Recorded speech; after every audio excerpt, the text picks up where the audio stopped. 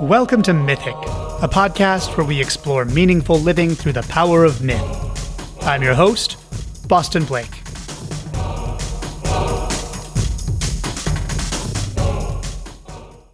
When you were growing up, what were your favorite stories when you were really young? Nursery rhymes or children's books, movies, cartoons, comics? One of my favorite stories was a book called Gwynna by the author and artist illustrator Barbara Hellenberger. It's about this little girl who has wings, owl wings, and she flies across the ocean to this mountain. She descends into the mountain and meets a tree, and the tree offers her body to become a harp. It's this really beautiful story of sacrifice and also rebirth and of creative expression.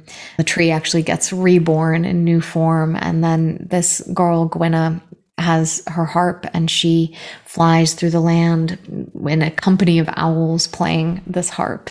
I definitely grew up in the Disney era. I was born in the later 80s. So before I went to Waldorf school, where they limit your media intake, I was completely enamored with The Little Mermaid. I've always felt it so unfair that I couldn't be a mermaid. And I swear. Yeah, really, this isn't an option for us. I do know some professional mermaids. Really? Well, I should look into that as the next career turn. There you go. So those are the kind of stories that I really loved, where, again, I think the imagination is really rich in them: mermaids and flying young girls and harps and so forth. Thank you. What's something that you believe to be true that you cannot prove, or that cannot be proven at all? I keep coming up with proofs for them. Because what immediately came to mind was reincarnation. I think to a certain extent we can't prove it, but I also recognize that there is such rich evidence of experiences that people bring forward that it does seem to very strongly affirm it. So that might not be the best example, but that's the one that's really coming to mind, is reincarnation, and just very strongly believing that. Is there more to say about that? Just felt experiences that I've had in my own life that really affirm that reincarnation is real, that certain people we meet, there's a very strong sense that we've done this before, we've met before.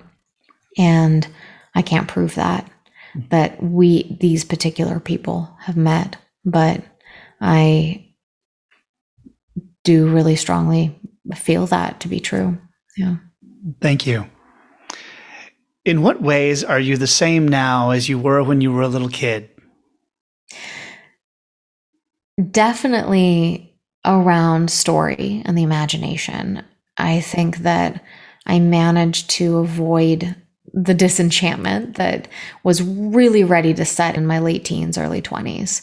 But I have still been able to see the world through that kind of imaginal lens. Another way that I haven't changed at all is my deep love of cats and kittens. A new little kitten has come into my life, and I'm just feeling my little girl coming out in response to her. The 6-year-old who so badly wanted her own cat finally has one. And yeah, totally haven't changed in that area at all. Beautiful. You may have already answered this one. Have you ever encountered a phenomenon that you just cannot explain? And how do you think that's affected your worldview? I have to think about this one for a moment. This isn't me personally, but it's something that I find really interesting. The whole domain of dark matter. I'm not a physicist, so I don't really have a right to speak on this, but hashtag not a physicist. Okay. Hashtag not a physicist, but dark matter is something that is being mathematically detected, but hasn't been physically detected. So there's this assumption that it is there based on, calculations of gravity and how the matter that we can see behaves in relationship to it. But I feel like what we're waiting to discover is that maybe what we're calculating as dark matter is psyche, is the unconscious, is not something physical, and that this anomaly in the calculations is very much like the epicycles in Ptolemy's model of the cosmos before Copernicus brought forward the heliocentric model.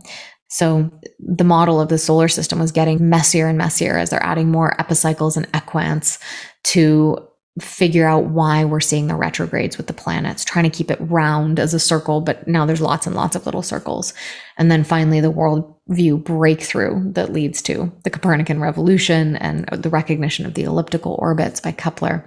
So I feel like dark matter is the next wave of epicycles waiting to radically change our worldview.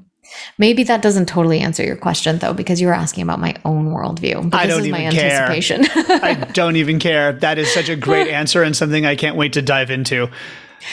I also feel like we might not know in our lifetime. So I'm just accepting that. Maybe that actually is a better answer to the thing I can't prove. I think dark matter is consciousness that we're trying to put into our materialist mathematical equations. Definitely can't prove that. We'll never have the degree to be able to even approach it. One last question. Okay. When in your life have you experienced ecstasy?